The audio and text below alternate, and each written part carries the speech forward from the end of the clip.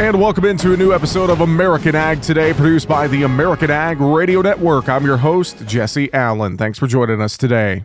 Well, the National Corn Growers Association applauds the sustained reductions in nutrient losses reaching the Gulf of Mexico. The reductions are shrinking the average size of the hypoxia zone, as recently documented in a task force report to Congress. NCGA commends all growers for the practical conservation steps and measures they have voluntarily adopted on their farms to reduce nutrient losses and protect water quality. Brian Biegler, NCGA Stewardship Action Team Chair, says, quote, "In the journey of water quality stewardship, we are encouraged by the strides made by growers. The commitment to sustainable practices is clear, and despite challenging weather patterns impacting growers, we see definite progress taking form over the course of a 5-year rolling average," end quote. According to the report, the 2020-15 interim target to reduce nitrogen loads by 20% has been met. More work is needed to reduce nitrogen and phosphorus by 28% to meet the 2035 goal. Well, CNH Industrial launched the world's first tractor that's accessible for people with lower limb disabilities. The New Holland TL5 was produced in Brazil and developed in partnership with several inclusive mobility companies. CNH also enlisted farmer and customer Fernando Dalmolin, who uses a wheelchair following an incident that left him without the use of his legs, to help with developing the tractor under the New Holland brand. Dalmolin said in a statement, quote, "This is what people with disabilities like mine need to work independently out in the field," end quote. Now, the tractor has a unique lifting platform and joystick controls, allowing users to enter and exit the tractor without help. Once they're inside the tractor, users can operate the tractor with adapted functionality. In the U.S., at least 634,000 farmers and ranchers have a disability, with many reporting physical limitations. Brazil estimates that 7.8 million of its people have lower limb disabilities. Food insecure households have difficulty providing enough food for their members because they lack resources. USDA's Economic Research Service monitors the extent of food insecurity in U.S. households at the national and state levels through an annual U.S. Census Bureau survey. State-level estimates are obtained by averaging 3 years of data to generate a larger sample size in each state. This provides more precise estimates and more ability to detect differences across states. The national 3-year average from 2020 to 2022 was 11.2% of American households classified as food insecure.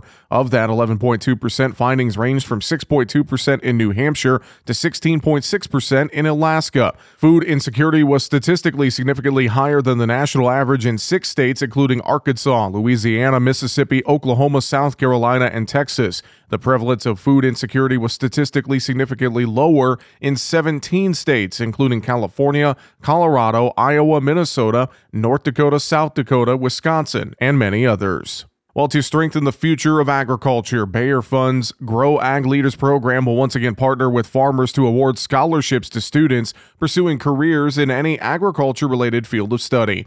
Grow Ag Leaders Program Representative Jackie Greenblatt says the program was developed to help encourage rural students to pursue careers in agriculture, and emphasizes there are many eligible careers both on and off the farm. The agriculture industry is growing, and the type of in-demand jobs expand well beyond traditional roles such as farming and agronomy. There are jobs in engineering, mathematics, data science, communications, and countless others. Students who are pursuing careers in these areas are eligible to apply for a Grow Ag Leaders Scholarship. Greenblatt encourages students enrolled or planning to enroll in trade schools, community colleges, and 4-year universities to apply for the $1,500 scholarships. The program is available to students pursuing ag-related degrees at either a trade school, community college, or traditional 4-year university. They just need to have a GPA of 2.5 or higher to qualify. Each applicant must be an FFA member and also needs to receive an endorsement from 2 local farmers. The program is open now until January 11th, 2024. Greenblatt emphasizes that the Bayer Fund has a long history of giving back to local rural communities through its various community outreach programs, helping farmers to further strengthen their communities. Through the Bayer Fund, we've awarded over $65 million to rural communities since 2010. The Grow Ag Leaders program alone has awarded more than $4 million in scholarships to over 2,000 students across the U.S. And this year, we will be giving away over 350 scholarships, totaling more than $500,000. To learn more about the program, Greenblatt says students should go online to fund.bayer.us and don't delay as applications close on January 11th. Well, it's time to put the equipment away for the season. Pat McCulley is the after sales and product support manager for Ziegler Ag Equipment. He talks about how farmers can winterize their equipment and keep it running smoothly and safely for next year. Winterization is twofold for any fall use machines. It's certainly something to make sure any of the grain is out, any dirt, crop remnants are clean from the machine, blowing it out if preferable first. Some other things for winterization on a new machine that may be new to them would be certainly to look at their operator's manual and understand if there's any specific checks they may not be aware of or understand to be able to get it into its first winter in that customer's possession. It does save you time in the long run by identifying and seeing those issues that may exist before putting it away for the year, especially if that's in a cold storage shed where it's the last thing that is used for the year and the first thing that goes into the shed to restock everything else. The long-term approach is that it'll run better, it'll last longer. It's a long-term investment and things like that definitely help to show the care, the effort, and the productivity of that unit. It definitely helps on the resale value as well as any part warranty discrepancies or legitimacy on the actual repair itself.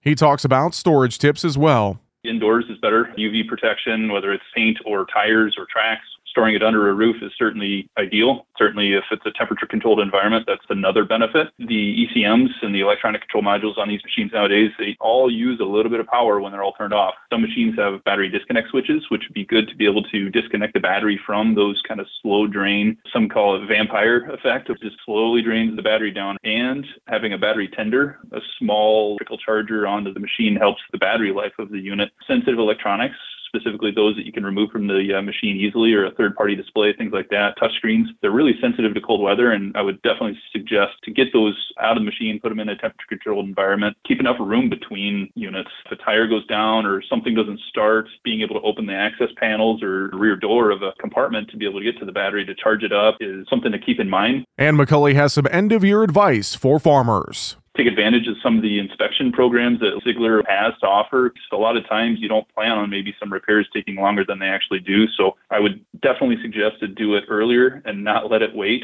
At least get the inspection completed to understand what kind of scope of repairs you would need to consider. If you're looking at trading that machine off from a dealership standpoint, we certainly understand the value of that machine, have the repairs completed versus an unknown of the machine condition after season and what it would take to get it to be able to a resellable state. Having those repairs done would certainly help the trade value of that unit.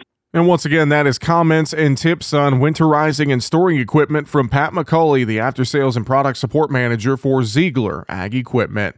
That's all the time we have for this episode of American Ag Today, produced by the American Ag Radio Network. Thank you for joining us. I'm your host, Jesse Allen. Have a great rest of your day.